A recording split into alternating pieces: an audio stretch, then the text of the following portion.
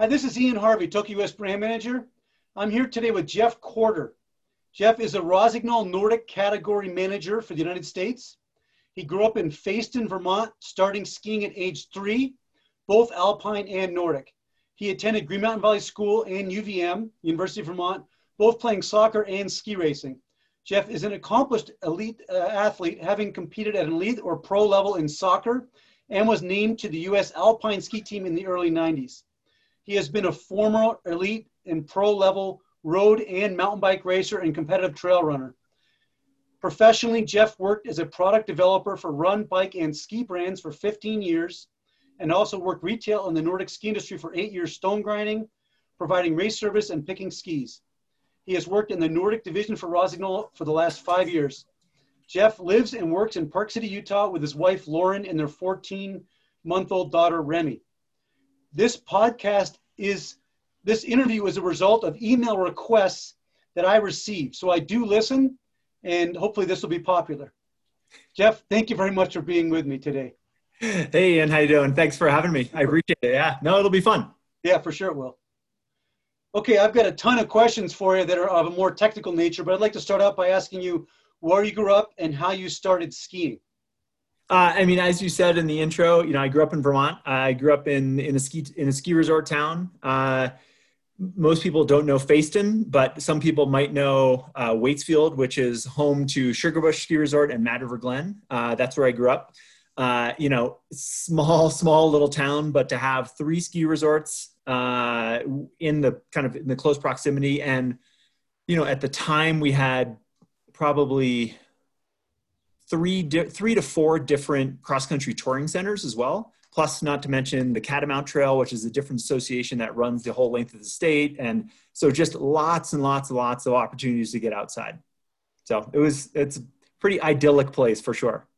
So not many people would know where I'm talking about, but I lived in a cabin way up on the mountain above Moortown, Vermont. Yeah, I know it very, very well. One of my best friends owns a mountain in Moortown, Vermont. Yeah, so we're talking about rural Vermont, way up on the mountain, from the paved road. I don't remember what the number is, but the paved road that goes next to the river. It's Route 100. Yep. Yeah, 100, exactly. It's like 10 or 15 minutes of dirt roads going up and up and up and up. Yeah. And then the cabin didn't have, normal amenities like, we did have electricity, but we didn't have running water for most of the time. But I lived there for about 1.5 years, which was an awesome experience. So anyway, I know the area real well. Yeah, that's 20 minutes from where I grew up. So it's I know the area very, very well. And back when I was riding bikes a lot, and we would be looking for great, back then before kind of gravel bikes took off, on our road bikes, we'd ride all those dirt roads up there, and they were so much fun. Absolutely. Yep. Okay. So did you grow up in a ski family? I did. Both of my parents were ski instructors.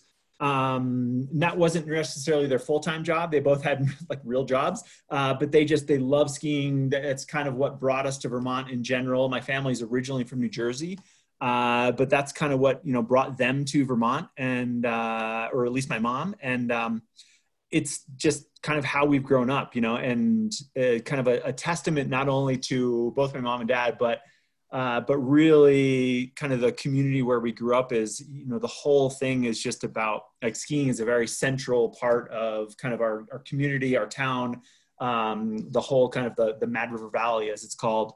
And it's just I formed, lifelong friendships, obviously, but the experiences that it offered me kind of over the years and even still now are tremendous. So, yeah.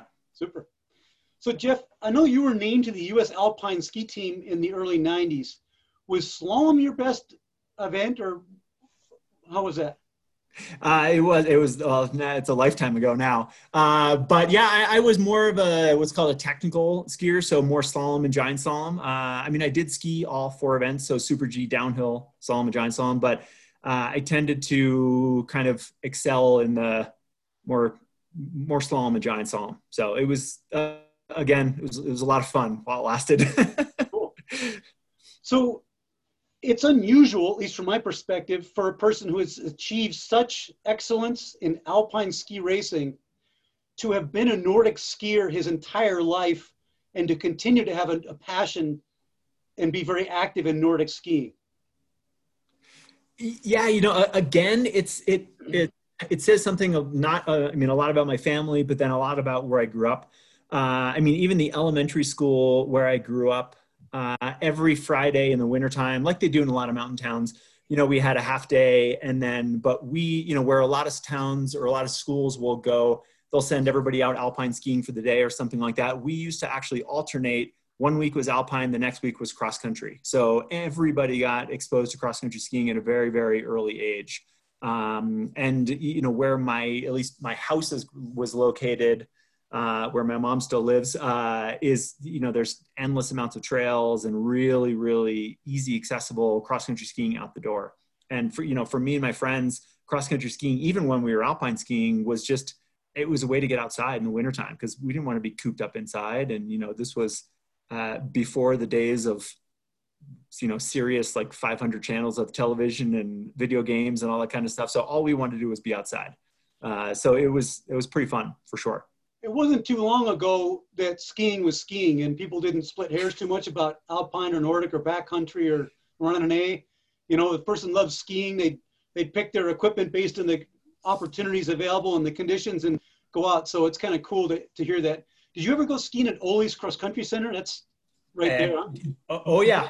Endless amounts of times. Yeah. I mean, they're still open, and they're actually a Rosignol touring center, as a matter of fact.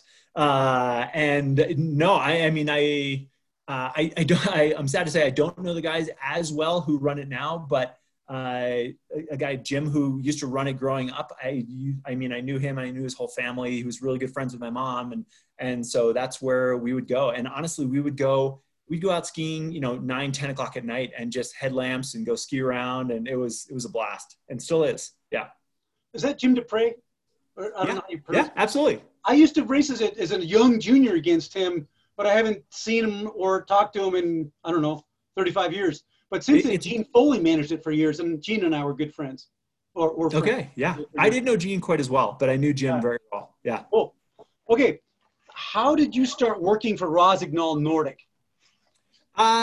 So I lived in Colorado also for a long time. So like most New Englanders who are craving some sunshine but still want some snow, they moved to the West Coast or moved to the West. So whether it's Utah or or Colorado or Montana or Idaho, anything like that, just happened to land in Colorado. And I was working for a Nordic company there, a Nordic retailer, and got to know the guys who were running the Nordic division at Rosignol at that time really well. I was doing a lot of like high level kind of elite stone grinding, as well as race service. And they knew that I knew skis very, very well, not only from kind of growing up in a lot of experience, but also just from, I'd be stone grinding 8 to 10, 12 hours a day.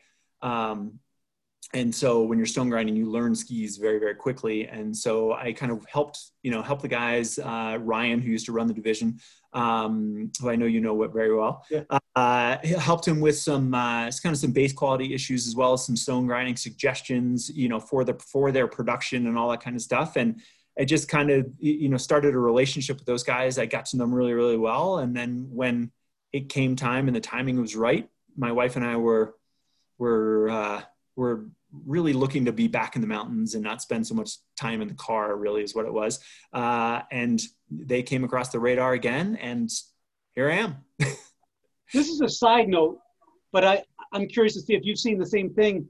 From my perspective, the Mountain West is full of New Englanders who are mountain crazy and have moved out here and then just spend all day in the every free moment in the mountains. It seems like most of the most mountain enthusiastic people like ourselves are actually from the East.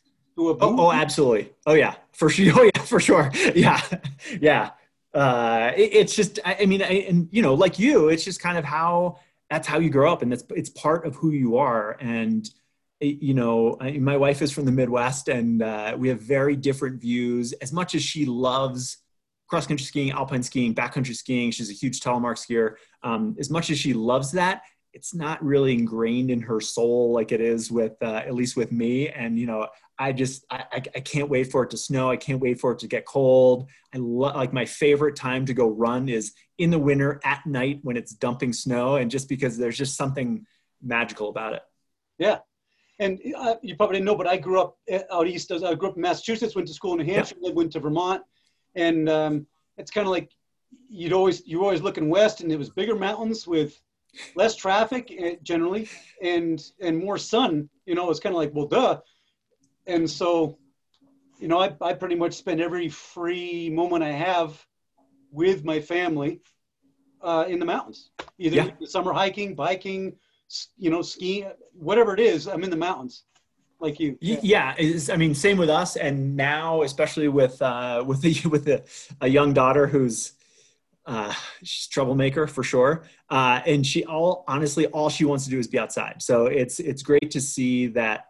I don't know whether that's just kind of her personality or whether we're starting to rub off on her. But it's great to see. And honestly, it's a big relief as well that she likes to be outside as much as we do. So it's fun. Yeah. You wouldn't want to have to choose between spending time in the mountains and your family. That's for sure. No, definitely not. Okay. So let's get back to Rossignol. Okay. Can you describe the brand and company Rossignol for us? What impresses you most about Rossignol? You know, the thing that really impresses me most about Rossignol is kind of the long-term commitment that a lot of its employees and people who are associated with the brand have. You know, I honestly was a Rossignol athlete growing up as an alpine skier and always skied on Rossignol, and you know, with little forays here and there to maybe a couple other brands, but I always came back after a year or two. And it's really what it is. It's a big family. And, you know, there's a testament to a lot of the people who have been with the brand for so long. I mean, a lot of our reps, our previous president, Ron, who just retired about a year and a half ago, is the only company he'd ever worked for. He worked for 42 years. Our current CFO is about to retire. It's the only company he's ever worked for. He's been here for 46 or 48 years. I mean, it's astounding how long-term these guys are just committed to the brand. And it's fun to see. You know, it's a small company. It's probably smaller than a lot of people realize how few people work for the company. So, you know, we all have 19 jobs, but keeps it fresh. But at the same time, it's hard to get in because there aren't a lot of opportunities. But once you're in, people don't generally leave. Cool. I appreciate that. That's kind of my language. I just broke 20 years for Toco, and yeah, I hope that there's another 20 coming. Okay. So this is one of the questions I was asked to ask you. Yeah. When Rossignol comes out with new Nordic skis at any level, from recreation to racing, can you describe the development and testing process that has gone through to ensure an improved product? Like basically just describe the development process. Yeah. I mean, it's multiple years in the making before a new product hits the market, whether it's, you know, backcountry touring, or top level race. You know, top level race, we have a lot of avenues as far as outlets for testing. So the World Cup obviously is being one of them. Our race managers in Europe, Simone Caprini, who's works really closely with a lot of the top athletes in the world. He's one of the kind of the foremost guys. He and Dominique Locatelli, who's in charge of all of our global development. Dominique himself was a 3-time Olympian back in the 80s. I'm sure maybe you know him as well. So, you know, those guys, it all starts with them kind of testing things here and there, playing around. And it's 3 to 4 years ahead of when it actually hits the market, when this, you know, the kind of the wheels start to move, and then, you know, kind of start to play around with some different constructions or some different ideas. And then a few years out is when stuff really starts to hit the snow. And whether that be, you know, and they'll test all different manners of, you know, construction, whether it's a ski or different aspects of a boot or pole even. And so, you know, from my perspective, it's been pretty fun to see, because I'm actually a part of the global design development team. So I've been lucky enough to be involved in a lot of these things over the last 5 years. And so it's, I mean, I remember last May, we happened to have a lot of snow up high in Utah, and last May, and I was heading over to Europe for a bunch of meetings and to go and I work really closely with a lot of factories, and I was, I had a whole bunch of touring skis laid out at the top of a pass up in the Uinta Mountains, and was just back and forth and testing skin placements and this and that, and so it's an ongoing process for sure, all through the winter, obviously, but then even in the summertime in Europe, our French team they're in the ski tunnels in Oberhof and a few other places and up on glaciers, testing really to no end. It's impressive the amount of work that goes into some of these products. But there is a big lead time before this stuff hits the market, because we want it to be, as fine-tuned and as polished as possible. Have you ever come out with an options for a new model using different materials? So the same construction, it's like, okay, this is a construction we want to go to, but we're going to try this sidewall material, and here's another sample of this sidewall material, or with this base material versus this base material. Is that a pretty common thing?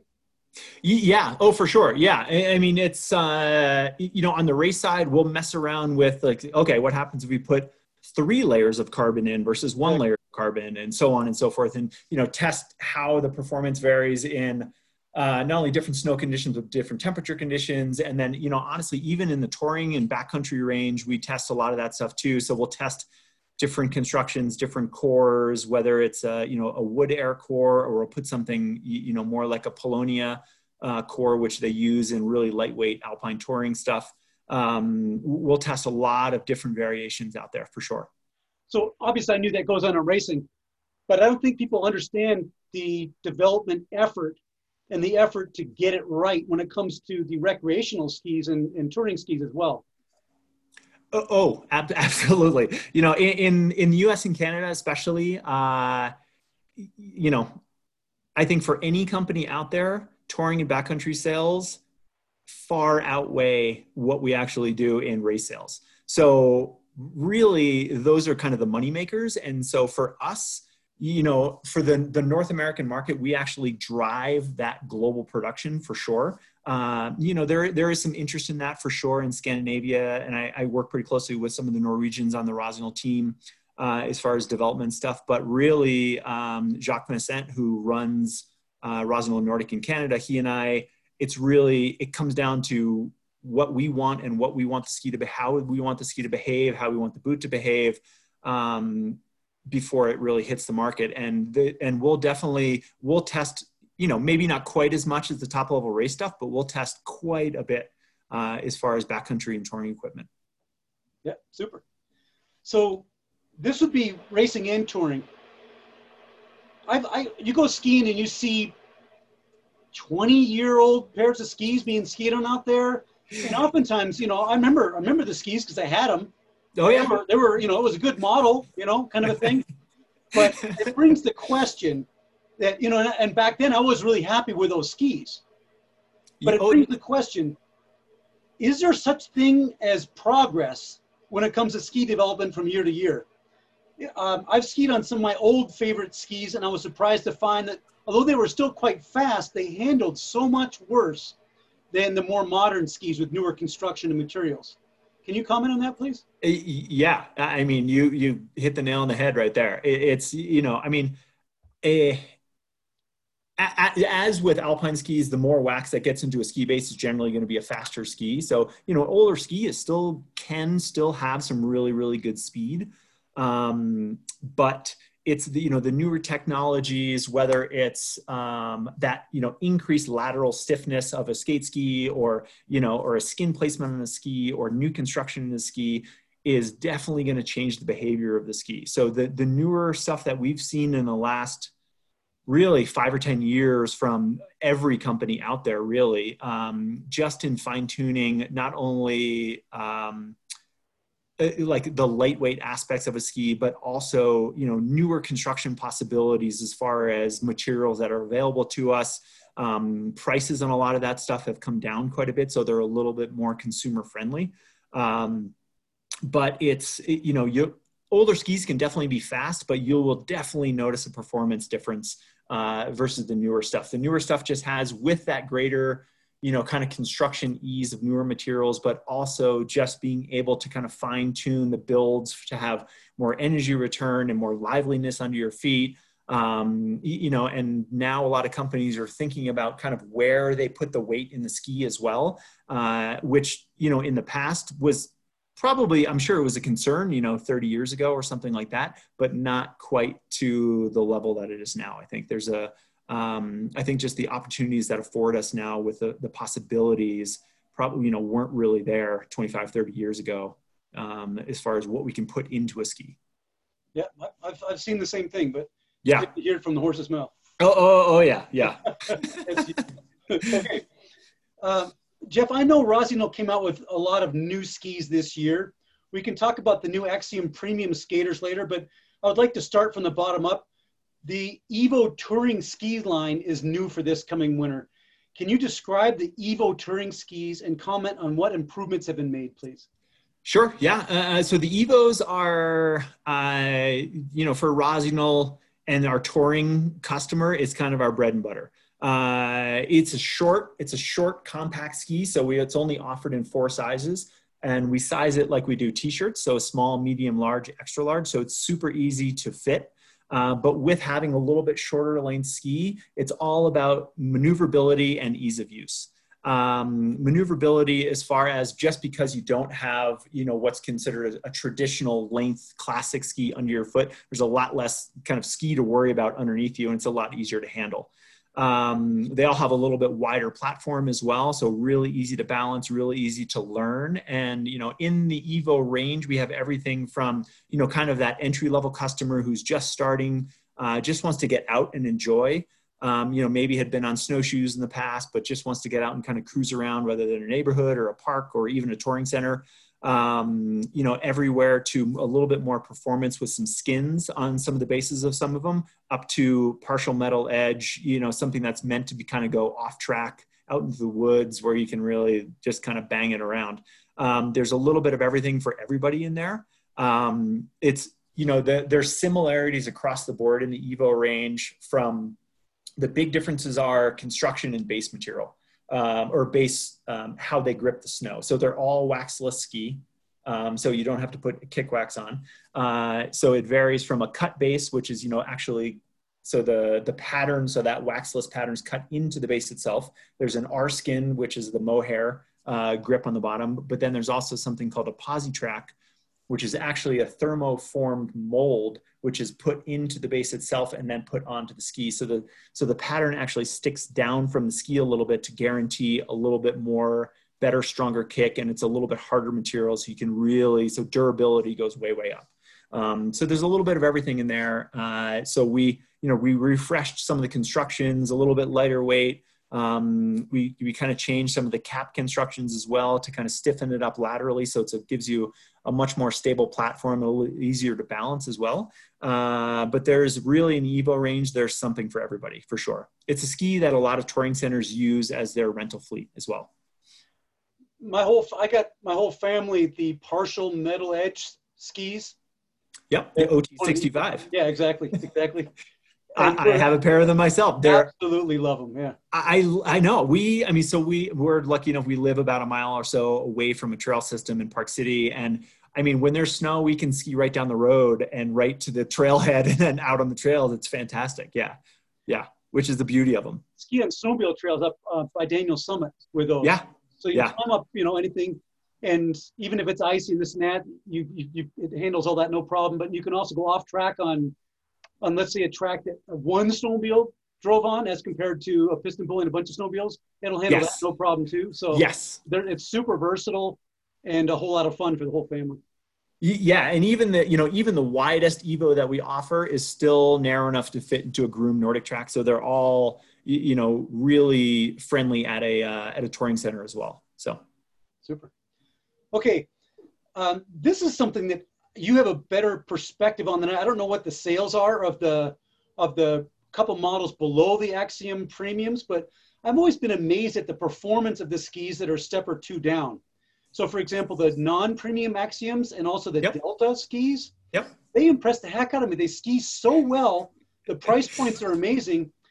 The Delta skis, the comp and the course, I think are probably the best value in Nordic skiing, period, for let's say racing or, fitness skiing or that kind of a thing. Can you comment on that? Because I don't have the perspective you do. Yeah, for sure. I mean, it's, with those skis, especially, there's a lot of trickle down technology from the premium. So everything we learn at that top level of the premium ski, we can apply a lot of what we've learned down into kind of that next few levels of ski. So, we want to offer one, really good performance, but then also the best value that we possibly can. It's, the Axiom and the Delta Comp in particular.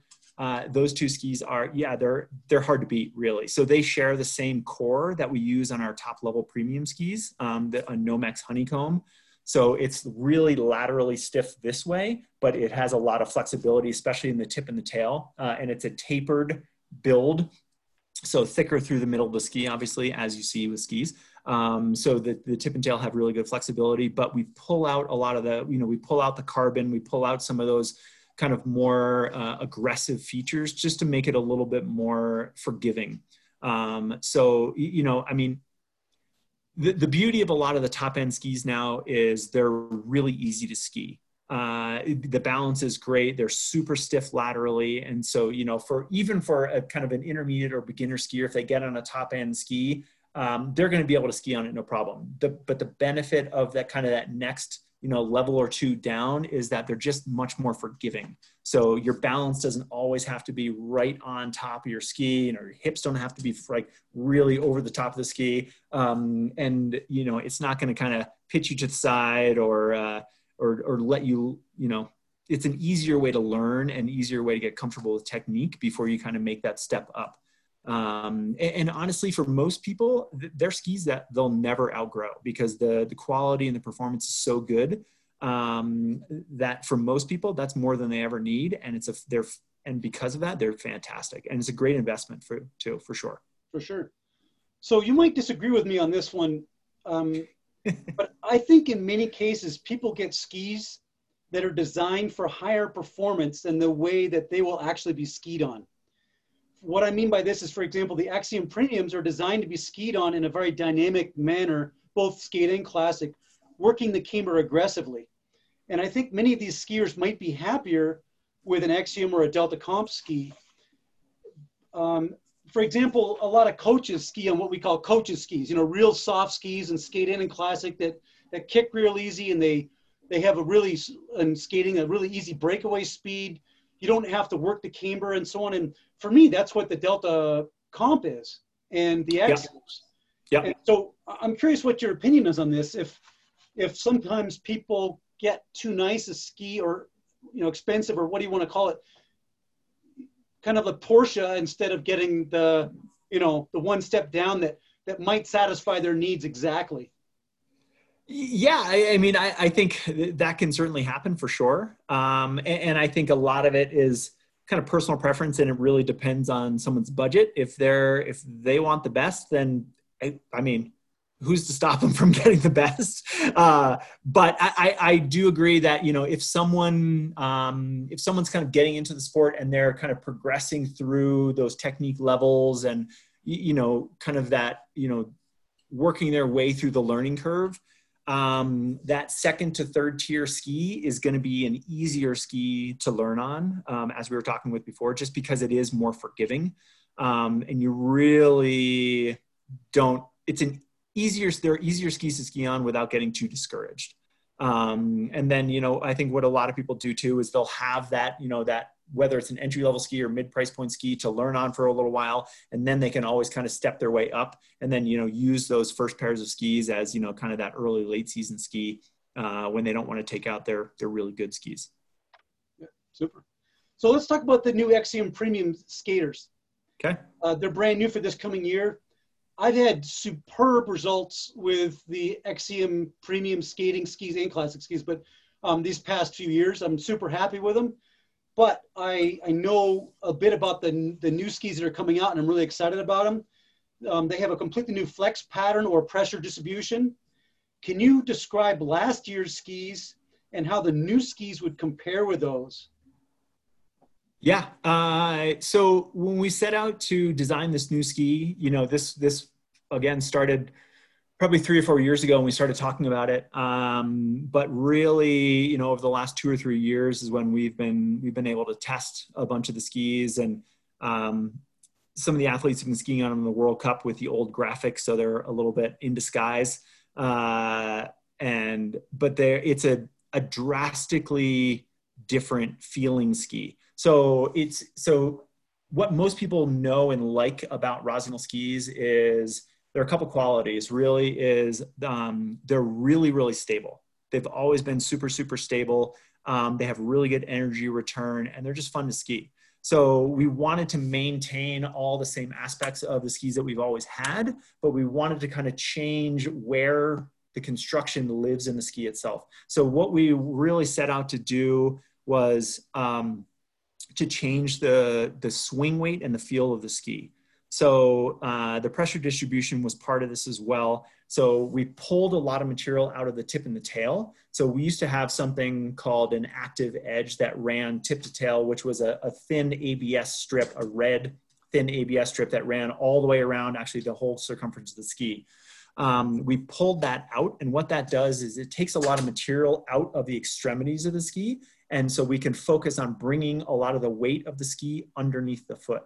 And so by taking a lot of that out, that changes kind of that lateral stiffness. But how we counteracted that was put in a new edge-to-edge high modulus carbon sheet in the ski. That's more of a top sheet and kind of wraps around, as well as an additional carbon layer internally in the ski as well. And so with that, we still kind of maintain that lateral stiffness and that stability that everyone likes, as well as having that energy return, but in a much kind of lighter weight feeling package. I mean, the swing weight, when you think about when you're skating, how many times you bring the ski back under your body, it's drastically different with the new ski. Also, by pulling a lot of that material out of the tip and the tail, as well as having a new tip and tail insert that's a much, much lighter weight material. We also allow the ski, the tip and the tail to kind of float through a lot of like softer snow conditions as well. And by doing that, we lessen a lot of the pressure points that may have happened in the past with some of that excess material. So, in softer material, in softer snow, in warmer snow, whatever it may be, mashed potatoes, any kind of stuff, new snow over hard, anything like that, it's really going to float a lot more because that pressure distributions is come a lot more back under the foot itself. There's a particular condition that I am so excited to ski with these skis in, and that is pretty much everywhere in the United States, but you find it, well, everywhere. When you have powder snow that's been groomed and then the powder sets up. Yep. So it's the kind of powder, when you walk on it, it makes a noise because there's air trapped in there. Yep. When you ski on that and it's corduroy, the flex and the softness of the pressure distribution being very forgiving in the front of that shovel of the ski, the softer it is, the better they go, the harder it is, the more it compacts that snow and plows a little bit. And yep. What you described about the skis, they're perfect for skiing on actual corduroy as compared to, I'm sure they'll be good in skied in snow, but in corduroy, in my mind, they'll be extremely advantageous compared to a ski that's not as soft in the front. And also mass start races. I ski and have skied a lot of mass start races where you're skiing on corduroy if you're towards the front. Yeah. And in those conditions, I always pick skis with a softer tip because you're not skiing and skied in snow as much. You're skiing on this corduroy that needs to be broken down until you can ski a really hotter ski. And yep. So these are conditions among many others that I know that are going to go very well in, and I'm excited about. Yeah, I mean, the versatility in the skiability of the ski is kind of something that we are after. In the past, I mean, depending upon the profile of the ski, we had skis for all different conditions. Our skis definitely excelled, I think, because of that lateral stiffness. And sometimes if we have a little bit stiffer tip, they really excelled in that firm condition. But now with the change in the pressure distribution, it really opens up a whole new avenue as far as, where the skis are going to excel. And honestly, I mean, I haven't skied in a condition where the new skis have not performed well. So that's a sensitive point, of course, but it's a point that's worth commenting on, and that is sometimes generations of skis are better all-around designs and are oriented towards one condition a little more than another condition. And there have been some years in the past where some of the Rossignols were, as if it was hard and fast and you needed a ski that was going to offer a good edge to push off with a very strong power return and fast, like conditions you might find in the World Cup regularly. Yep. They were awesome. But sometimes that came in a price of let's say a really good powder ski. And I think, and I've been really happy with the skis I've had, but I think this model that you're describing are going to be a great all-around model. A great Absolutely. Yeah. That's really good in everything as compared to the best in one condition and perhaps, in there in other ones. I think this is going to be the model that I've probably been most excited about for many years. So yeah, for sure. I mean, I was lucky enough to start skiing on this ski 2 years ago when I was doing some testing over in Europe with the development team. And I was blown away by the difference in how the ski feels, for sure. So it's a fun new change. So, not only the ski construction is different, but we have new sizing as well. So we go from 4 sizes to 5 sizes. So with that, what we were trying to do was really narrow the weight range window of the skis to really fine tune the opportunity to really have as perfect of a pick of a ski for anybody as we possibly could. And with that, we offer flexes as well now. So in the S1, which is our cold ski, we have a kind of a medium and a stiff flex. The S2, which is our universal ski, we have a soft, medium, and a stiff. And then in the S3, which is our warm and wet snow ski, then we also have a medium and a stiff. And this is more about kind of fine tuning those specific weight ranges for people to really find the best option for them out there. In the past, oftentimes for an S1 type ski, especially for a ski that I was looking for cold, dry conditions. Yep. I would fit the ski much softer than I would a ski for different conditions. And sometimes that's a reflection of the ski's design. Like what you're talking about, I wouldn't necessarily need to do that. I just go 120% of my body weight, good to go, because the ski is good in those conditions. The design is better. Yeah. Yeah. And, ski picks it's a very personal thing for sure.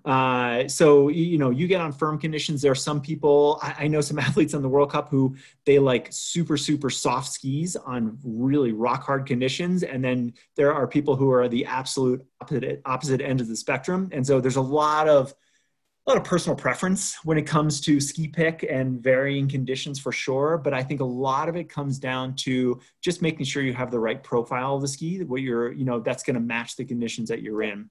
So, if you're in really firm conditions, whether you're on a little bit softer ski or a little bit stiffer ski, as long as you have, longer contact points to really offer some good stability. And then as you get into softer and softer snow, to have those contact points get slower or kind of get narrower and narrower.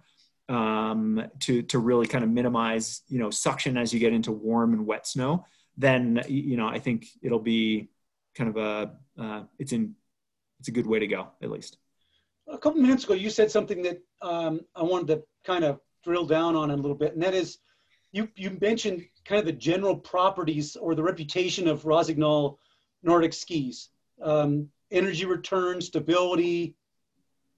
You mentioned those two anyway, that kind of jumped out at me. And I've skied on Rossignol pretty much my whole life. There was a brief period where I went and then came back. I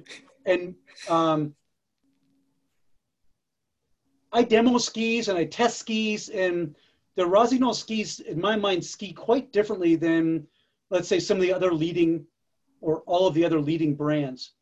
I'm not going to say the brand, but I used to call it the Squirt.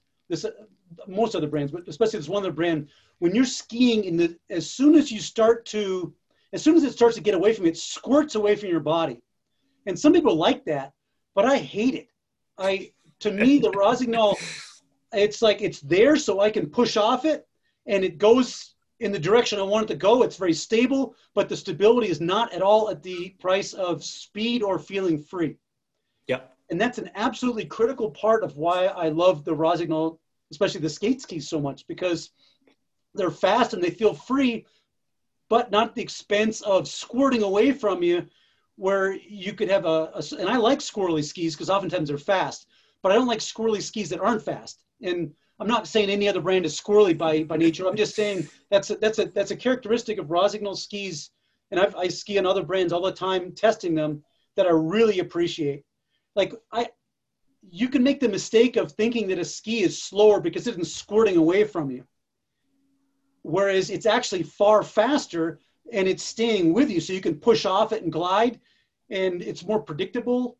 I really like that aspect of Rossignol skis and how they handle. Yeah, predictable is the word that I was going to choose as well. So I mean, I'm lucky enough as well. I get to ski on, and test like a lot of the other brand skis, and I mean everybody has great skis right now.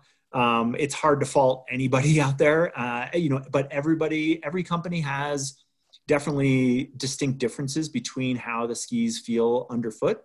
And Rossignol definitely has some qualities that I've always at least enjoyed skiing, predictability, stability, as well as that, that energy return and just liveliness under your foot that I really, really liked. So, which is why I am where I am. For sure. But let me describe it in a different way. Let's say I'm skating without poles on a long gradual downhill. If I had a pair of my Axiom Premiums and a pair of any other brand skis, I guarantee if they were the same gliding speed, I guarantee I'd be faster on my Axioms in terms of my actual performance. Skating without poles on a gradual down, just flying, or taking a technical downhill where I'm unweighting and then skiing off the back of a bump and then unweighting and skating through the corners. I'm better on a Rossignol ski because of the characteristics that we talked about. I know that, and I'm all on board for that reason. Well, great. I just want to highlight, to me, there's a difference in a lot of the materials are the same between brands, and I know their bases are different, but bottom line, that's not the biggest difference in most cases. For me, it's the design element where there are some conscious differences made by disagreements and designers. We want the squirt. No, we want stability. We want predictability. We want someone to be able to fly down a downhill and skate without poles and not lose the platform that he's pushing off of, for example. There are design differences that mean something. And I really like Rossignol skis for that reason. It's not a brand loyalty thing necessarily. Yeah, I mean, it's, the one thing with our skis too is, over the years, the behavior of our skis hasn't really changed. How they perform has changed, but the behavior has been probably one of the most consistent things that we've had. And a lot of that is really due to our, the development team that we have in place, especially in France, and a lot of the top athletes that we work with. As kind of the proving ground. So, Martin Fourcade, one of the best biathletes ever, Bolshunov, and, we work really closely with those guys as far as fine tuning different possibilities of kind of the same idea. And so, we still want to maintain those exact same characteristics that we've always had, but just, maybe have a little bit different performance along the way. Right. So the design philosophy has stayed constant. Yep. That's been my perception as well. Exactly. Yep. Yeah. Okay, so skate skis, we're talking about fitting skate skis now. Skate skis are generally fitted at around 110 to 120% of body weight, depending on the ability of the skier. Is that a fair statement? Yeah, I mean, I would say depending upon the skier and kind of their preference for ski, it can even be up to 130%. Yeah, for sure. Yep. Okay, I was going to make a joke, but I also find it better to fit my cold skis softer and my faster conditioned skis. I don't think of it as cold and wet necessarily, but it seems like the faster the snow is, the, let's say, stiffer a ski you can use because it has a better high-end speed generally. And if I use a stiff ski in very cold, slow snow, I'll pay for it in breakaway speed. that's the speed where they start to accelerate. Yep. And so the way I look at it is I generally fit my cold skis softer, and then my fast condition skis, usually in S2, stiffer. And I find in the cold snow, a softer ski breaks away easier, meaning it feels faster at slower speeds, such as climbing. And a stiffer ski might feel slower climbing or around the same, depending on the conditions, but would have a much better top end speed, on a fast downhill or cranking down, skating without poles or something. So in cold, slow conditions, I generally choose better breakaway speed in terms of what I'm looking for when I do my ski selection. Mm-hmm. And in faster snow, I generally choose improved higher end speed. And, when you do your ski selection, you have to prioritize. And that's what I generally prioritize. In cold snow, breakaway speed, that is cold, slow snow, breakaway speed. And in faster snow, I don't worry about breakaway speed because it's fast conditions. I just look for high end speed for the most part. Yep. What do you think about that? Yeah, I mean, and again, it kind of goes back to personal preferences, I think, in this realm, and what kind of people prefer based on conditions. I mean, I think the biggest thing is, I think one thing with ski selection itself, if people, are lucky enough to be out there who have multiple pairs of skis, it's easy to overthink it. What I say is, like, if I'm ever testing with athletes or anything like that, and just what feels good, I mean, myself and, our race manager, Evan Elliott, we'll be out and we'll be testing skis, we'll be testing wax, we'll be doing kind of everything across the board, and we'll have ideas of what feels good. But if it doesn't feel good to the athlete or whoever it is, then they're going to choose whatever they feel comfortable on. So I think, a lot of it comes down to personal preference, but based on condition, I think, as we were talking about before, a lot of it is, can be based on just the profile of the ski itself, depending upon how it's going to meet the condition of the snow. There are a lot of people who love that breakaway speed. Especially for climbing, it makes sense because you want it to release really well. And it makes sense for cold snow, especially when it's draggy. And honestly, you're not going to have crazy high-end top speed in cold conditions anyway. Just because it's kind of aggressive nature of the snow crystals. I mean, it definitely makes sense what you're looking for, but as far as stiff and soft, I think a lot of that is kind of personal preference. I became aware of this, of the way I like to pick skis based on experience I had that highlighted the danger in just using a speed trap. I was at a World Cup. It was a biathlon World Cup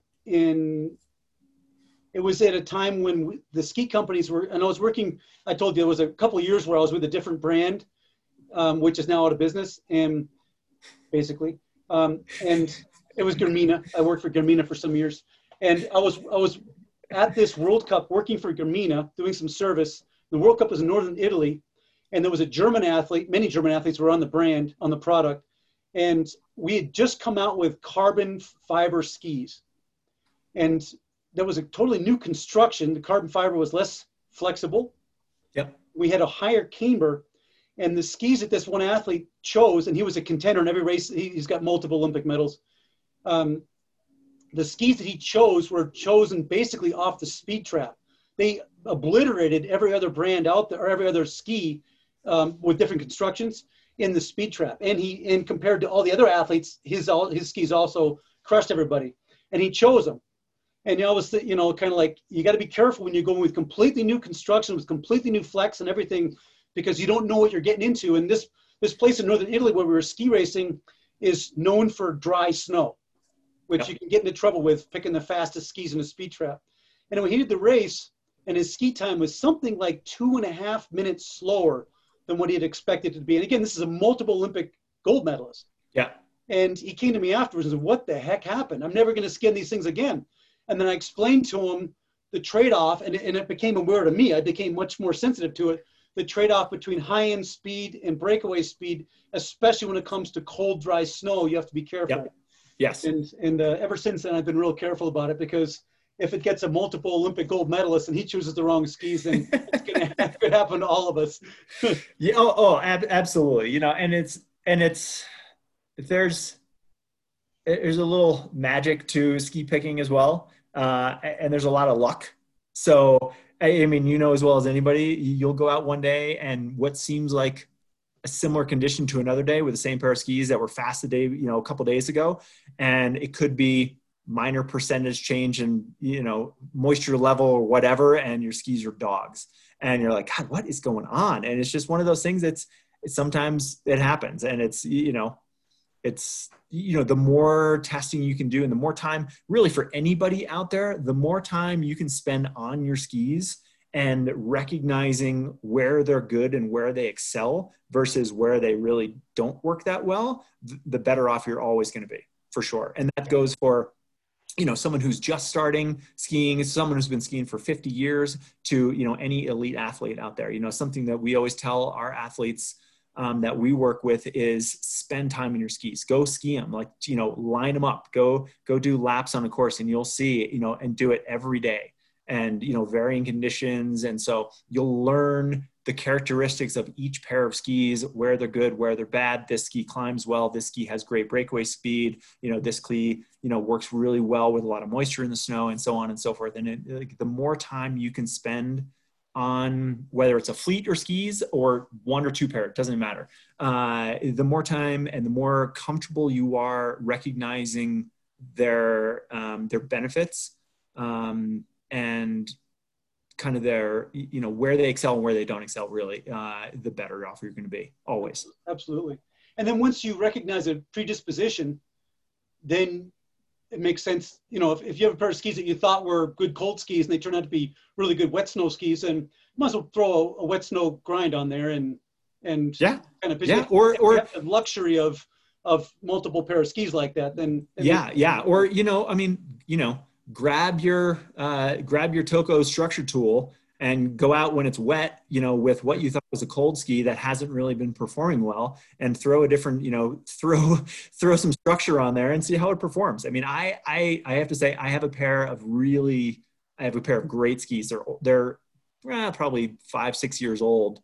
And I have a feeling they're going to be relegated to rock skis now with the new construction, but they're meant to be a cold ski. And as far as kind of like that, you know, 20 degrees Fahrenheit and up, they are lights out fast. It's unreal. And, you know, you're supposed to be good for, you know, maybe 15 degrees Fahrenheit and under, but it's actually the opposite end of the spectrum. And so, and it's one of those things where, you know, I was lucky enough to be able to just like constantly test and see where they're good and where they're not good, and recognize like, okay, you're supposed to be cold skis, but they're not great cold skis, but they're really good in this other condition. So yeah. And I guess what we're seeing now is probably giving a lot of people stress, but I think hopefully a lot of other people feel the way I feel, and that is it's fun. Like I'm blessed enough to have multiple skis, and I love taking a bunch of them out and playing around with them and figuring them out, you know, what they're especially good in and what they're perhaps not so good in, because I love having fast skis. And when I can match up my skis to the conditions, and then you got wax and structure on top of that. But the first most basic element is matching the skis up to the conditions. It's really exciting to me. Yeah, absolutely. And, you know, as you said too, you know, not everybody is lucky enough to have, you know, 10, 15, 20 pairs of skis for some people. And some people have one pair, and that's totally fine. I mean, honestly, just get out and ski and enjoy, you know. I mean, anytime you're out skiing is really, you're better off. You're not sitting in front of a computer. You're not sitting at your desk. You're out, you're enjoying. That's all that really matters. Well, I got a lot of pair of skis too. And there were a few years over the last 10 years where I had one pair of skis that were head and shoulders ahead of all my other skis in almost every condition. Yeah. And so from that point forward, as far as racing went, effectively I had one pair of skate skis. Yeah. Because they were awesome. They were so incredible. That's all I was skiing on, because they were unbelievable. So sometimes even if you have a lot of pair of skis, you only have one pair that you're actually racing on, because they're. Yeah. I mean, honestly, you look at, some of the World Cup athletes I know and have known over the years, they'll have 30 to 50 pairs of skis, but really when it comes down to it, they have 3 pairs of skis that they race on. Right. So they'll have a cold pair, you know, kind of a uni pair, and then they'll have a warm pair. And other than that, doesn't matter. I mean, so when I was back in my stone grinding days, our technician for the stone grinder that we had, he was a Swedish guy, and his stone grinds had won, oh my God, I think he said when he retired, he had won 150 different individual world championship and Olympic medals on his grinds. And he said there was a Russian woman that he used to grind skis for a really, really long time. She, just that one pair of skis, she raced on for 9 years and won, I think she won 12 different individual medals, either at the Olympics or the World Championships, because they were that fast. And so, and he just reground them until basically there was nothing left to them. So yeah, people will always have one or two pair that they're be their go-tos. But hey, if you have one or two pair and that's it, then you're ahead of everybody else because you don't have to weed through all the other options. And let's talk about S3s. Okay. So obviously S3s are for wet conditions in general.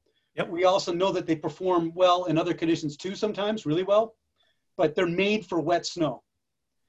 One would think that S3s would be fitted the most stiff, being that they're for wet snow. This isn't the case though, necessarily. I was hoping you could tell us how you fit S3s. So depending upon where someone is skiing, it can play into it. You know, if they're, I mean, nowadays, especially with the amount of man-made snow options out there, which generally have really, really aggressive abrasive snow, the S3 is a great ski for that because it has a harder base. So it stands up well. You know, the base itself, it's a white base. So it's a graphite, but we pull out the black color. It's a harder material. It's also more hydrophobic and it repels dirt really well.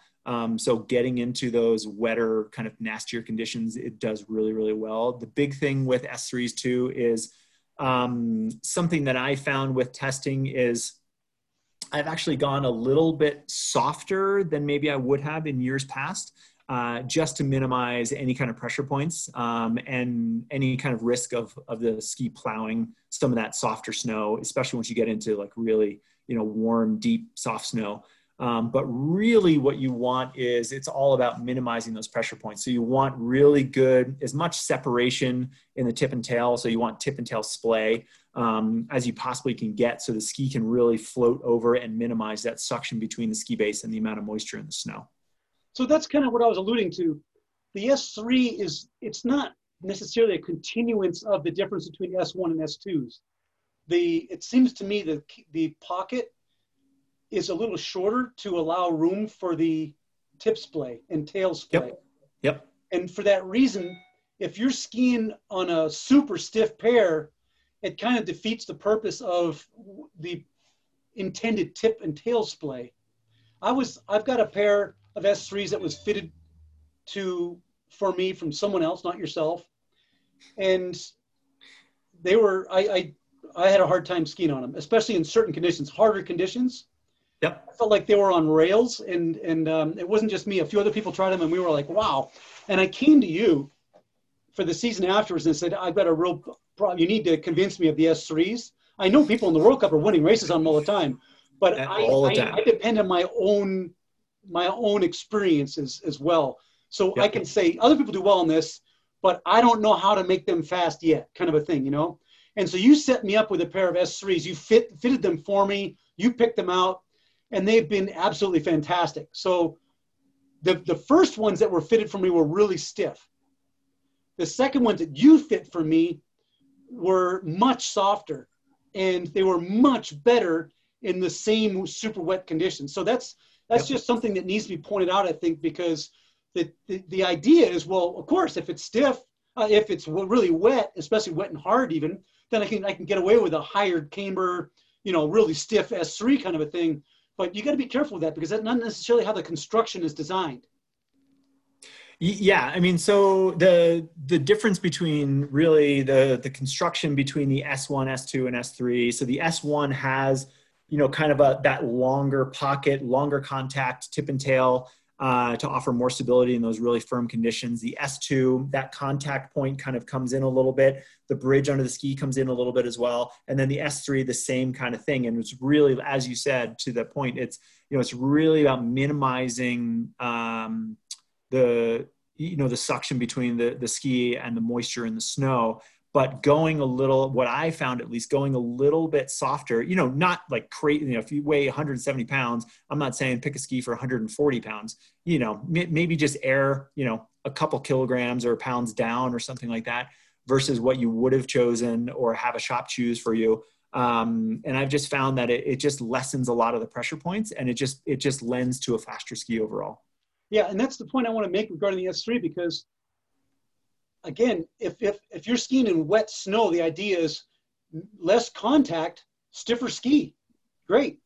But that's not necessarily the way it works, because the S3 is a different design, and it's got tipped and tail splay worked into the design. So yes, if you go soft, you're not necessarily increasing contact unless you go way too soft. Exactly. So the camber is built to minimize that contact itself. Exactly. Whether stiff or soft, it doesn't matter. So you don't have to do it by making it stiffer, because it's built that way. Exactly. And then, of course, in wet snow, oftentimes you get softer snow. And if you go the super stiff route, you're going to be plowing. Yep. So that's what I wanted to hear from you was some clarification on that. It seems to me that it would be a mistake to say, hey, wet conditions, I'm just going to go with 130% of body weight or something. My experience, based on my limited sample size, and your confirmation based on your huge sample size and experience, is don't go too stiff, but err on the soft side with the S3s. Yeah. And for those reasons. Yes. That's really important, because I think if you screw that up and you go super stiff, you're going to have some skis that perform really badly in certain conditions, because that's not how they're constructed to be fit. Yes, I agree. Yeah, I had a pair of skis a long time ago that were really, really, really stiff, and too stiff for me regardless anyway. And I skied them on a warm day, and it was just, they were plowing so much that, and I had this before I was with Rossignol. I had a pair of Rossignol, and I had another brand ski. They were both kind of warm skis. And actually the Rossignol ski that I had was too stiff, and it was so slow. And the other one was much softer, and it was actually a much better fit. So, and it's more about the profile of the ski, but also about kind of just lessening those pressure points in the ski itself. So S2s are a fantastic all-around ski.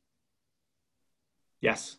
And you fit the S2s, kind of conventionally, somewhere between 110, 120% body weight. I'm going to come out with some comments, because you just said you were talking about super stiff skis. There are a couple conditions that I've found a super stiff, meaning at least 120% body weight, pair of S2s seem to work extremely well in. Yep. And I call them, they're special conditions. So one would be if you're skiing this is skating, S2s. If you're skiing in mashed potato type snow, so you have super deep snow and there's no platform underneath. So it's, it's like shin deep kind of snow, which you find in huge snowstorms, and you can also find in wet, but I'm talking about, let's say it snows a foot, they tried grooming it, but didn't set up, a whole bunch of skiers went through it, and it's just deep and soft.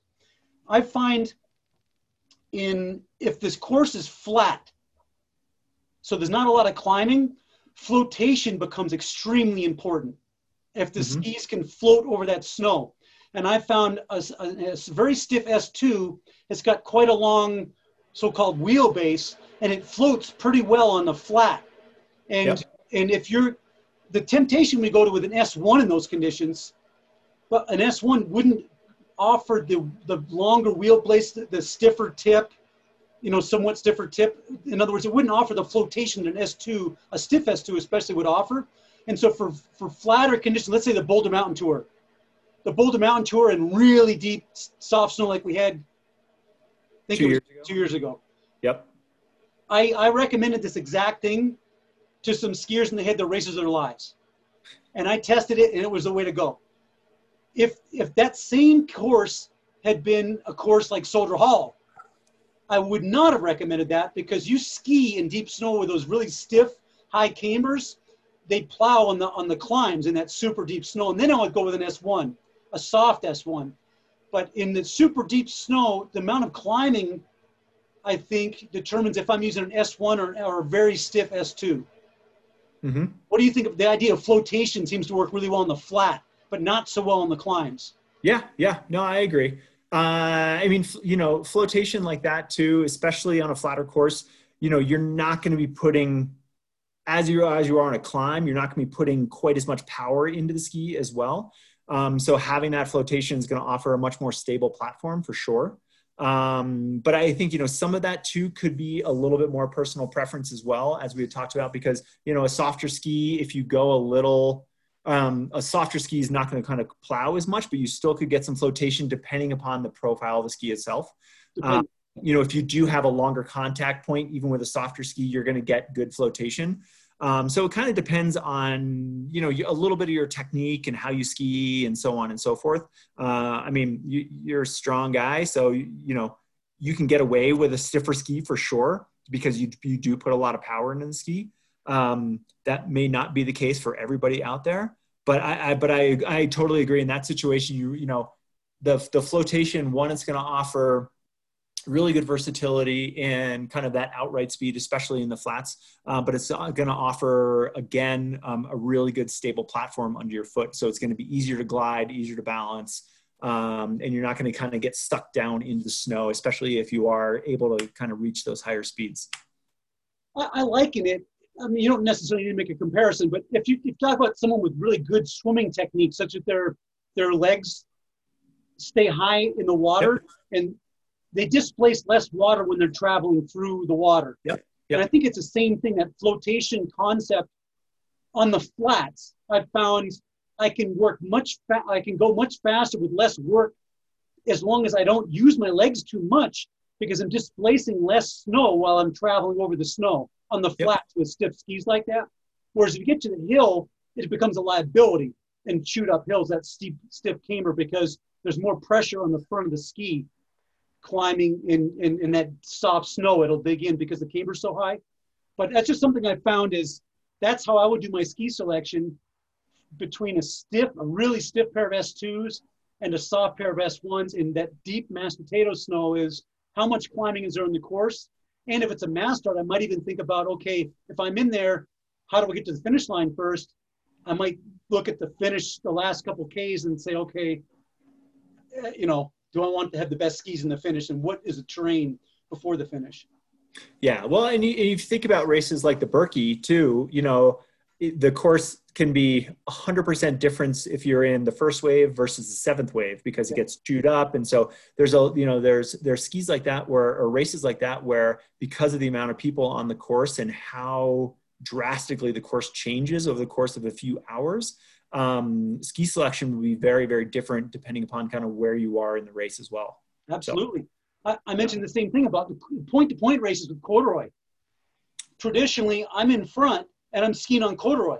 And we do our wax tips, and people talk to us about ski selection at expos before these races. I'm always like, okay, where are you going to be? Because if you're in the top 25, let's say, you need to have a pair of skis that's going to address the corduroy. Yeah. But if you're in 100th to 1,000th or whatever place, it's a whole different race back there. And there's more moisture in the snow because so many skis have skied over it. It creates a water film. And the actual softness or hardness, and depth of the snow is different. So that's something I'm very sensitive to. Let me talk about another condition. And this is something that I've had great success in. It's the same flex I was just mentioning, but I don't worry about the climbs. And that is when there's a hard base of snow, and then it snows, let's say 3 inches on top, which is a very common condition. You find it at marathons, they don't regroom oftentimes if it snowed just 3 inches, 2-3 inches. Yep. And I've found if I use the skis that I would traditionally use for that temperature range, I'm going to have more contact with the snow, the ski base on the snow, than I would, because of that loose snow on top of that hard base. It'll fill the camber at all times when I'm gliding, even on an unweighted ski. Like if I'm in a tuck, for example, you still have much more contact with the snow. And for that reason, more contact, more suction, more drag. And what I've found in those conditions, warm or dry, is I go with a really stiff pair of S2s. When you have a hard platform, so I'm not talking mashed potato snow, it's a hard platform with 2 to 3 inches of fresh snow on top, and you're skiing on that, it's not skied in. Having a much higher camber yields far less drag in my experience and a much faster ski. And I know that's a very specific condition, but they're actually pretty common. Yeah, for sure. Yeah. I mean, it's, a stiffer ski in that. And, what a lot of people will tend to do, even in harder conditions, will ski. They can afford to ski with a little firmer ski because it's going to offer a little bit more stability and energy return. But having something with a little higher camber in the conditions that you're talking about will minimize just kind of how much you're plowing, because it'll kind of free up the ski a little bit to move over that fresher snow. Because generally with snow like that, you're going to basically, go right through, and you're either going to be on the hard surface underneath or just on a little bit of layer underneath as well. So there's a little bit more snow to kind of like push out of the way. So, having something with a little bit higher camber is just going to move a little freer through that. And will be, a little bit different profile than you would choose if it was just rock hard and it wasn't a soft snow or wasn't like new soft snow on top, for sure. Yeah, I need to make a clarification. So I'm not talking about super wet new snow. Yep. Where that's a different animal, because when you're skiing through that, oftentimes you hear that crunch, crunch, crunch, crunch, crunch, and that's the snow compacting under the tip. I'm talking about drier snow that's 2-3 inches deep over a hard, where you don't have to worry about moisture management so much, but there's still a drag associated with having a lower camber in that snow. When you go to a high camber ski, like a real stiff S2, and you'll find it's got far less drag at slower speeds, but especially at high speeds, like on a higher speed downhill or a flat where you can, you're skating really hard. There's a far less drag at the high speeds, which is why I think it's important to highlight that, because whenever I can find a condition where I can match up a pair of skis to the condition and find a significant advantage, I'm really excited about it. Yeah. Oh yeah. Well, any advantage where you can get, especially if you happen to be in a race, I mean, and slow skis are never fun. I mean, this is what I do. I know this is what you do too, but I race a lot too. And it's important to me, very important to me, to have really fast skis. So this is what I do, Okay. Let's talk about classic skis. Okay. For years, I'd say pre-skin, the few years before skins really hit, classic skis were, at least from my perspective, a drastically shrinking category. That's true, isn't it? Yes. Yeah. So classic ski sales were dying, Waxable classics, yes. Yeah, exactly. I agree. Yeah. And since the introduction of skins, the category is exploding, right? Absolutely. Yes. Yeah, it's awesome. Okay. Yeah. So skin skis are fantastic, and it's an exploding category. So let's talk about it. They're fantastic for easy skiing and training. That said, they're also being used more and more for racing. Mm-hmm. Obviously, a lot of citizens racers, masters racers are using them all the time, but even in elite ski racing, they're being used more and more. The issue when it comes to racing is the drag, not the kick. They kick like a mule, but the drag is the issue.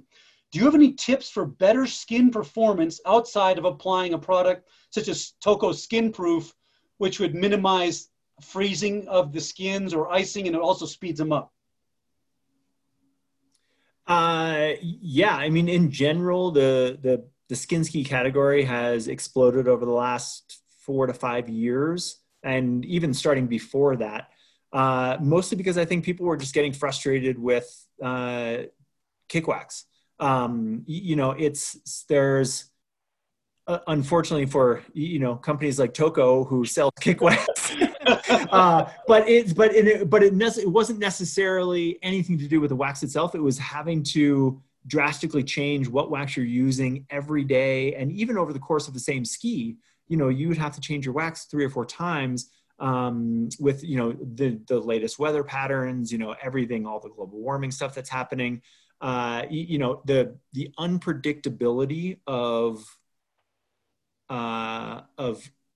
wax on classic skis was just getting, and still is getting, harder and harder to predict. So, people, I think, were getting a little discouraged, and skin skis enabled a lot of people to come back to classic skiing that have maybe been scared off for a little while. Of course, having said that, there's nothing like going out and skiing on a perfect hard wax, like classic day. It's still hard to beat, and it's still super, super fun. And waxing in those conditions are pretty easy and straightforward. So for the most part, I don't think skin skis have hurt kick wax sales at all, really. At least not from our side. The Toka wax line, for kick wax, we have 4 colors, temperature sensitive colors in a binder. And for Clister, we have 3 in a binder. And we don't make a wax for every single condition. And where we are a little weaker sometimes is because we don't have, the closer you get to 0 degrees Celsius, more moisture in the snow, yep, the smaller the ranges in the wax. So you can have like 1 degree between waxes when you get to that range. And that's where we haven't decided to split hairs. Our philosophy is, let's say you've got 15 different kick waxes in one huge line. You're going to use 4 or 5 of them 90% of the time. That's the Toka kick wax. That's our philosophy right there. And when it comes to the temperature range where, let's say the sun goes behind a cloud, next thing you know, your wax doesn't work anymore, because it's a little icy. Or the sun comes out from behind a cloud and now it's too soft because there's too much moisture and you need to switch it. That's the kind of stuff where we're like, you know what, just use your skins and we're happy and you're happy, everyone's happy, So yeah, well, and to your point, there are still, a good number of people who are buying waxable classic skis out there, but there are just a lot more people who are buying skin skis in addition to those.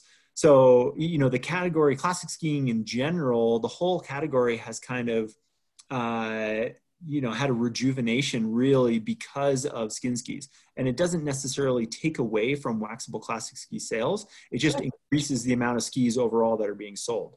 But as far as the fit of a skin ski, something that we try to do in our construction of our skis is, for us, as you said,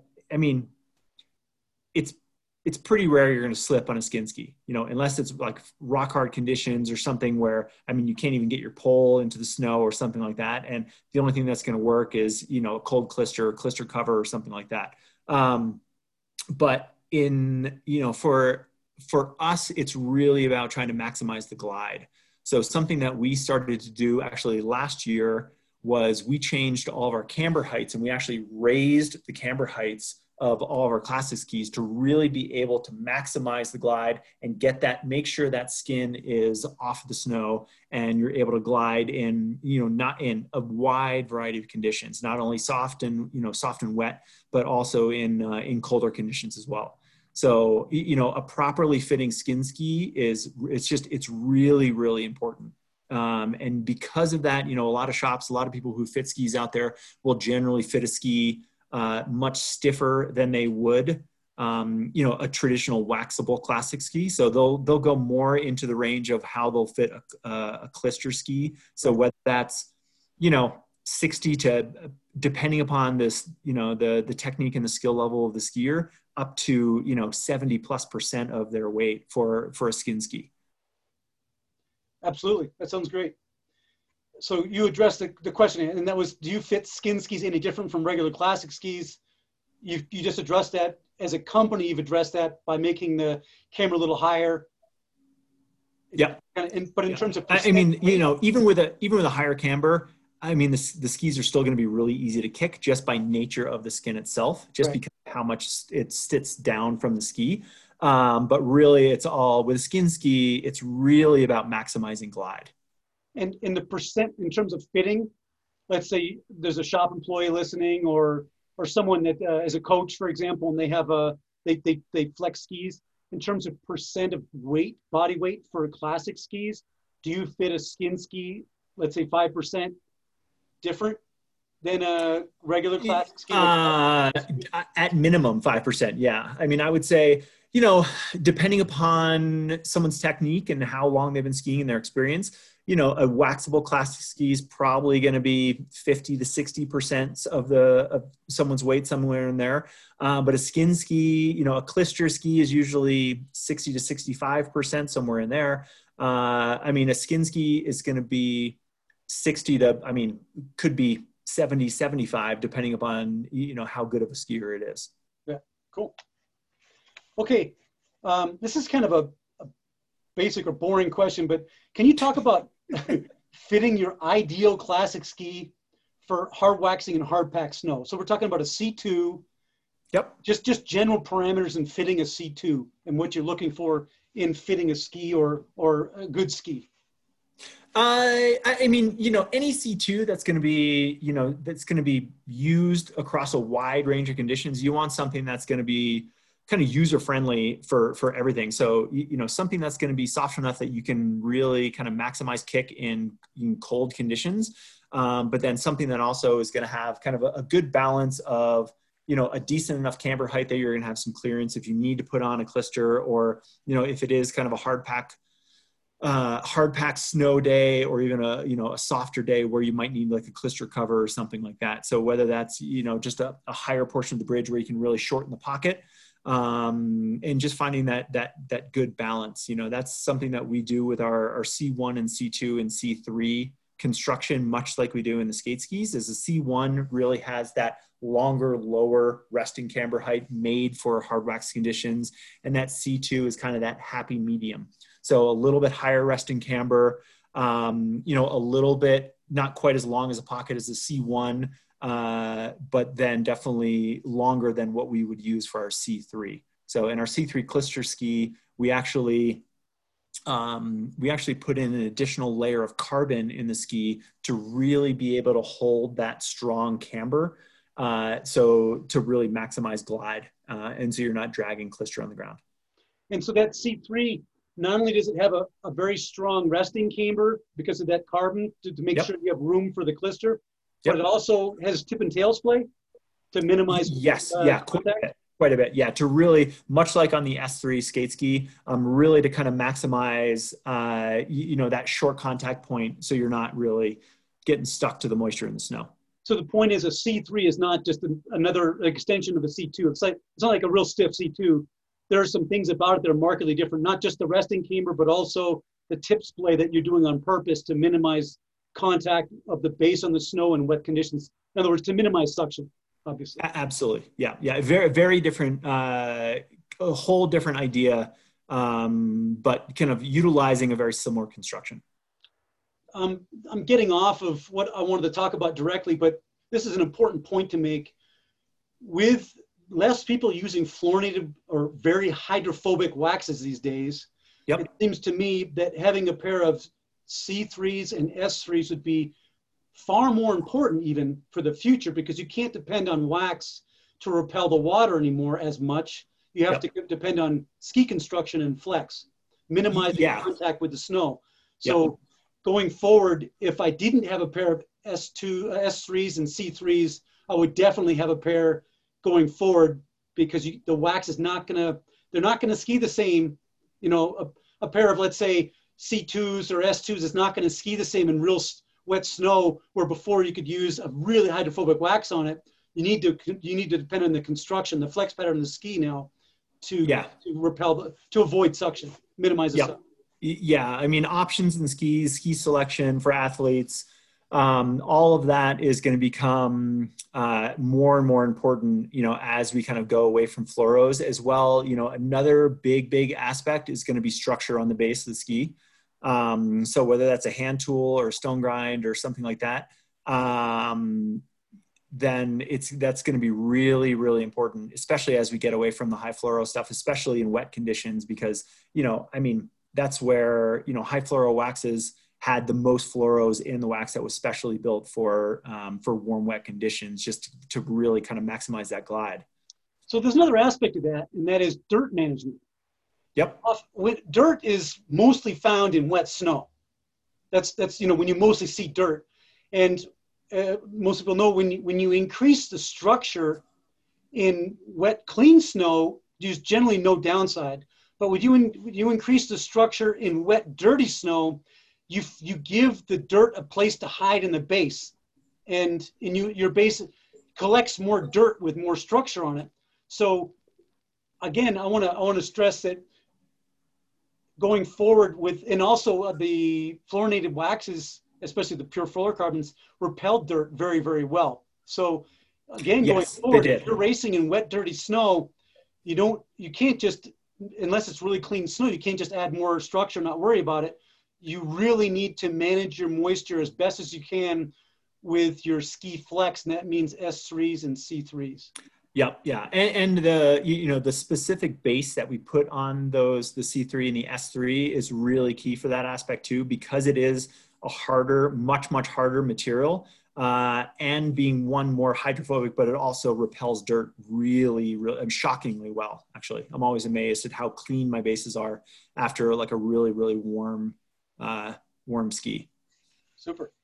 Well, there's a condition I want to talk about, like I did with the skating skis. And that is for classic. And this is my perspective. Correct me or give your own opinion.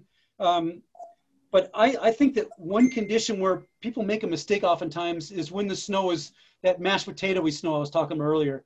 So I'm not talking about a couple inches of snow on a hard base, but rather just, boot deep, super loose snow where the snow is coming over the top of your boots and you're going up these hills. And what I call mashed potato snow. When you try to kick, it's really easy to kick through the snow and slip because the camber's being hyperextended a little bit because that snow's so deep. And when the camber hyperextends, you're going to get zero grip.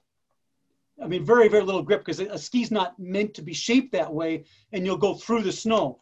And my experience, and I learned this the first time from Jim Fredericks, who was a very long time Rosignol race service man. And I've known Jim since I was 10 years old. Yeah, exactly. Well, me too. Anyway, most people use very soft skis in soft snow like that. And I get it in somewhat soft snow with a hard base, but when it's that deep mashed potato snow, and you especially in the sections of the course where you want to have good skis, which is oftentimes climbs, if you're not going to do a running herring going up those, and you actually want to be able to get some kick on those, what I found is if you use a stiffer pair of skis, like a stiff C2, like a Clister Flex, or at least a hard pack flex, rather than powder skis, which is the most common choice that I've seen, the skis then can cup the snow in the camber, in that deep snow, and it packs it in the camber, and you can get much more traction and have much more platform to push off than if using a softer ski in those exact conditions.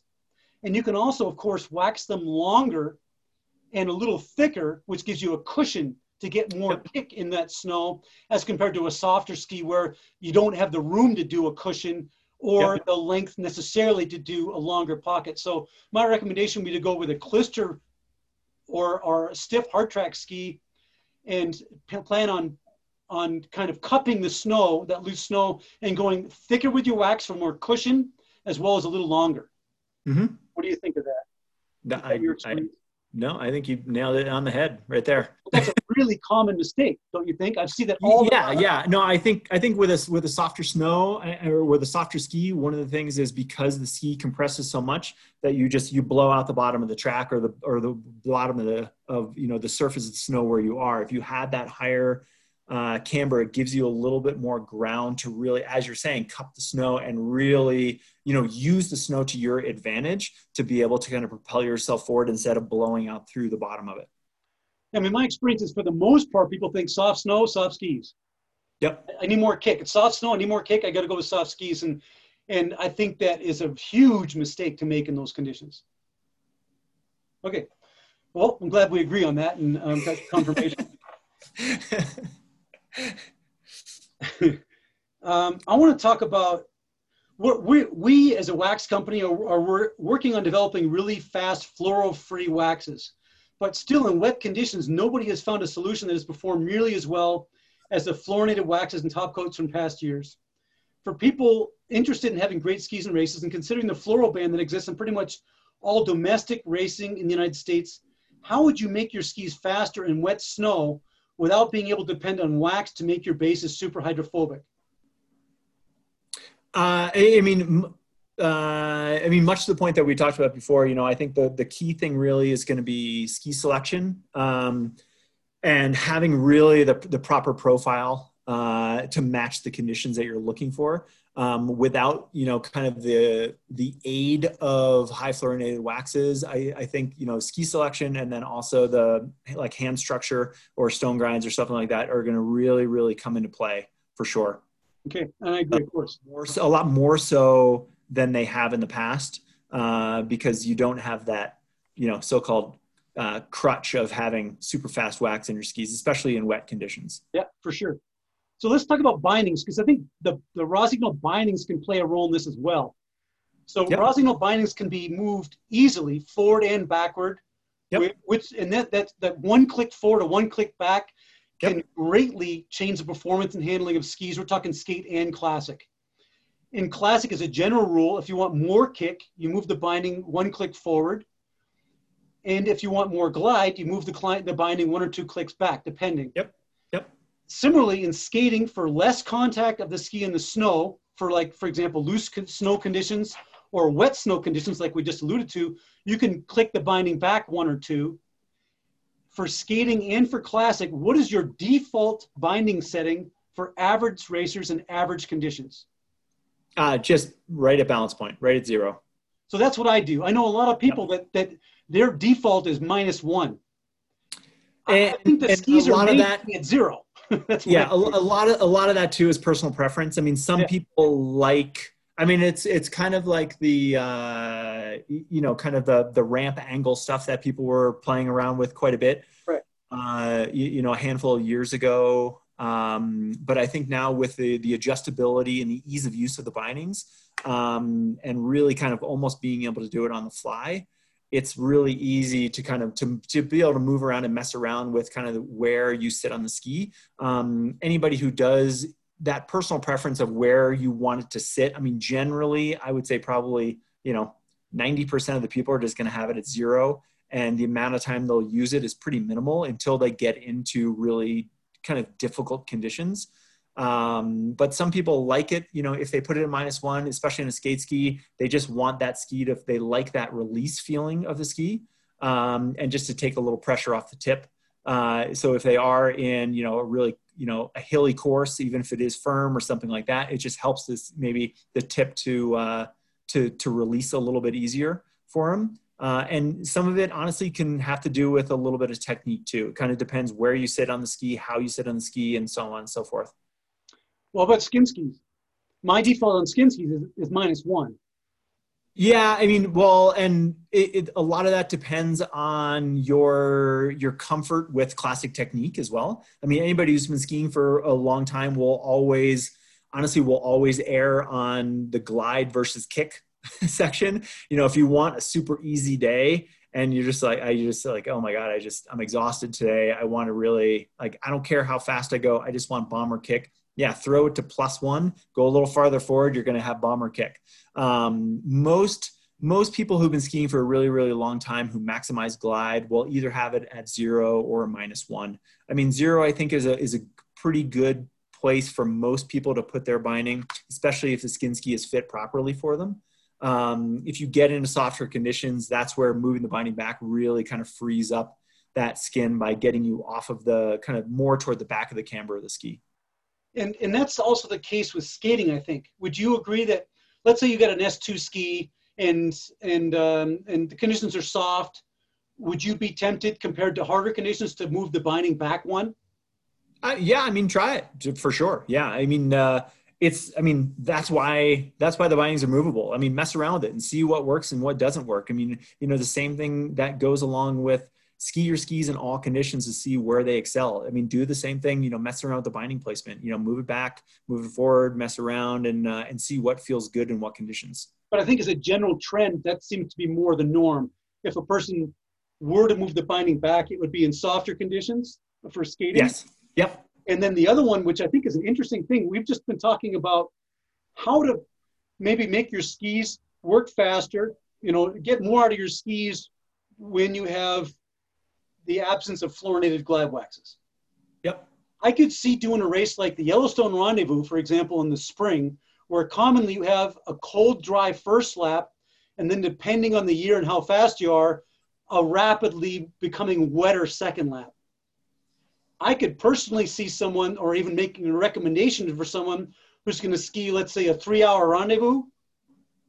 Ski the first lap with your skis at 0 and your second lap with your skis at -1. Yep. And that would do a lot to decrease the contact with the base on the snow when there's developing moisture, and you can start getting suction in the second lap.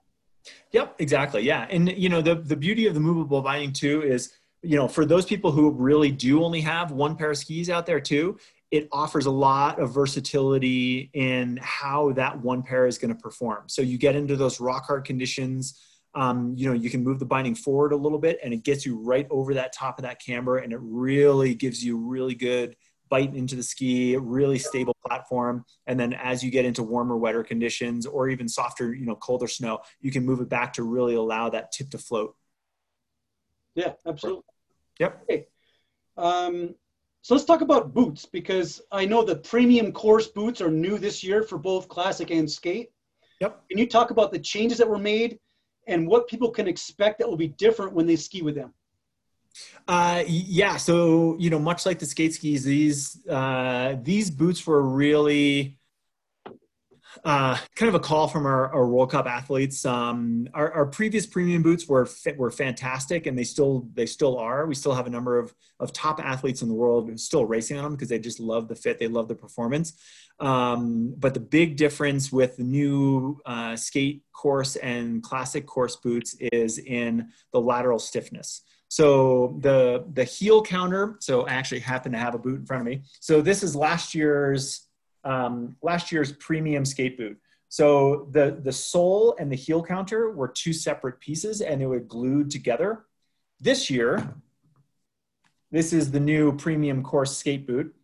This year, it's an all full one-piece carbon. So having that one-piece carbon, having an all kind of a molded one-piece thing gives you a much better lateral stiffness than what we've had in the past. So it really just kind of takes the current premium and then just really increases the performance, the lateral stiffness, as well as lightweight aspect to the boot as well. We also have a new cuff design on the new skate boot, on the new course boot. So it's a little bit bigger surface area on the cuff here. We've actually lowered the lateral and medial heel counter just to minimize any kind of pressure points that people may have with the boot, as well as in the heel. We've actually lowered where the carbon hits versus what we've had in the past on the skate boot. This sat much, much higher. And by lowering it, we really kind of minimize any kind of pressure points that people may have on their feet. But with that one-piece construction, heel and sole heel counter, it really, really ups the game as far as lateral stability. The weights have really dropped in the boot, especially in the classic boot. The classic boot is, I think we lost about almost 200 grams in the classic boot, which is astounding. I mean, that's almost half a pound. Yeah. So I have these boots and they're light, they're stiff, they work great. There's not a ton of insulation in them because they're so light and stiff. And you just lost some more from the sound of another 200 grams. No, actually, you know, with the classic boot, so the insulation with these two are actually the same. The big weight savings really in the classic boot was going from what was the Rossignol Expert Classic sole to the new full carbon classic sole. So the new full carbon classic sole has an engineered flex in it as well. And so just the weight savings really comes from the sole itself and just the new updated build. The insulation is still the same. And, you know, one thing with Rossignol boots across the board from our top level course skate boots all the way down to our entry level, junior boots, touring boots, backcountry boots, every single one of our boots is heat moldable as well. Cool. At any rate, I don't really get cold feet. I know Rossignol does make overboots, yep. But there's some people out there that get cold feet, and they would put the warmth of the boot ahead of the lightness and the torsional stiffness and so on. My thinking is that there are some models that are 1 or 2 levels down that have a lot more insulation and are a lot warmer than the premium course boots or something along those lines. Yeah, even the World Cup boots, which are now, so that was used to be our second tier boot. Now kind of the third step down, definitely has more insulation. It still has, I don't have it here with me, but it still has a very similar carbon cuff to what we had on our previous premium, and still has really good lateral medial carbon heel counter as well. And we have a carbon insert on the sole. So it's a really, really good performing boot. Definitely has a little bit of a warmer package. That's also the first level where you see our women's specific fit. So the FW fit, which is actually a narrower heel through the midfoot of the boot itself. Cool. So as well as a couple other features, a little bit wider top opening of the zipper, things like that to accommodate a woman's lower calf attachment on their leg than where a men's hits. So just some aspects to really make it a little bit more user-friendly for the women. And I think in general, I have very narrow heels. So I'm a little sensitive to this. I think in general, women have narrower heels as well compared to men. They do. Yep. So that's why the women's specific fit has that narrower heel through the midfoot and then the same width of the forefoot that you have in the unisex boots. And I think that's great that you do that, because if you have a narrow heel, and some companies out there have a reputation for having wider heel, and it kind of clangs around and you lose some control. That's how I feel. I have narrow heels and I like having a tight fit around my heel because I feel like I have the best responsivity. I have really good control that way. So so Jeff, what resources are available to people if they want to learn more about Rossignol products and if they have specific questions that they can't find answers to? We have an abundance of information at rossignol.com. We're actually building out some new pages right now for newer skiers as well. So everything from, how to choose the right ski, how to dress properly. We work really closely with the PSIA demo team as well. And so we're going to have some instructional videos on there for them.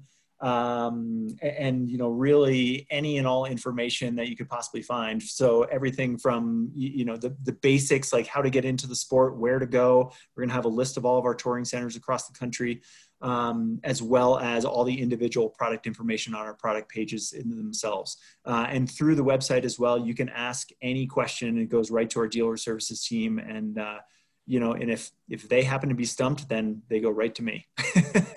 Is there an e-blast or something along those lines that you put out which might address things that are appropriate to the season that people might be interested in subscribing to? We have some information on our social on our social media pages, for sure. On the Nordic side, a lot of our marketing stuff comes from the race side. So there's a lot of information about that. But this year, we'll actually definitely be having a lot more information on our social media page, and rossignol.com on a kind of a rotating basis on a little bit more of that entry level to mid price point range, whether that's backcountry touring or performance. Super. Okay. I want to ask you a couple more questions. Because I think people might want to, number one, you can impart some wisdom, and then also I think people might want to get to know you a little bit. So first question, what do you know now that you wish you knew when you were 18? Wow. Lay it on us. I would say, I loved growing up as an alpine ski racer. But once I stopped alpine ski racing, I moved on to much more endurance related, kind of almost sufferfest type situations that I tended to really enjoy and thrive in. And I wish I'd been younger to been able to explore cross-country ski racing at a much, much earlier age than I did. Okay. Last question. Do you have a mantra or philosophy that can be summed up in a few words? Get outside. I That's it. So, I mean, these days more than ever, I think all of us can recognize the feeling and the sensation of being cooped up, especially in the current the current pandemic situation. But really, for me, it's like I'm never as happy as I am when I'm outside, and regardless of the weather. I mean, it could be pouring rain, dumping snow. As long as I'm outside and I'm not stuck inside, I'm a happy camper for sure. I'm a big believer in there's no such thing as bad weather, just bad gear. Oh yeah, yeah. And any of us who work in the outdoor industry, we have no excuse because we have more than enough. Exactly. Yeah, I definitely. Okay. Okay. Well, Jeff, thank you. Toco and Rossignol have had a long-standing mutual respect or even cooperation that existed for years. Being in the making skis fast business, I really appreciate having a working relationship with such an exceptional brand, and also with great partners such as yourself.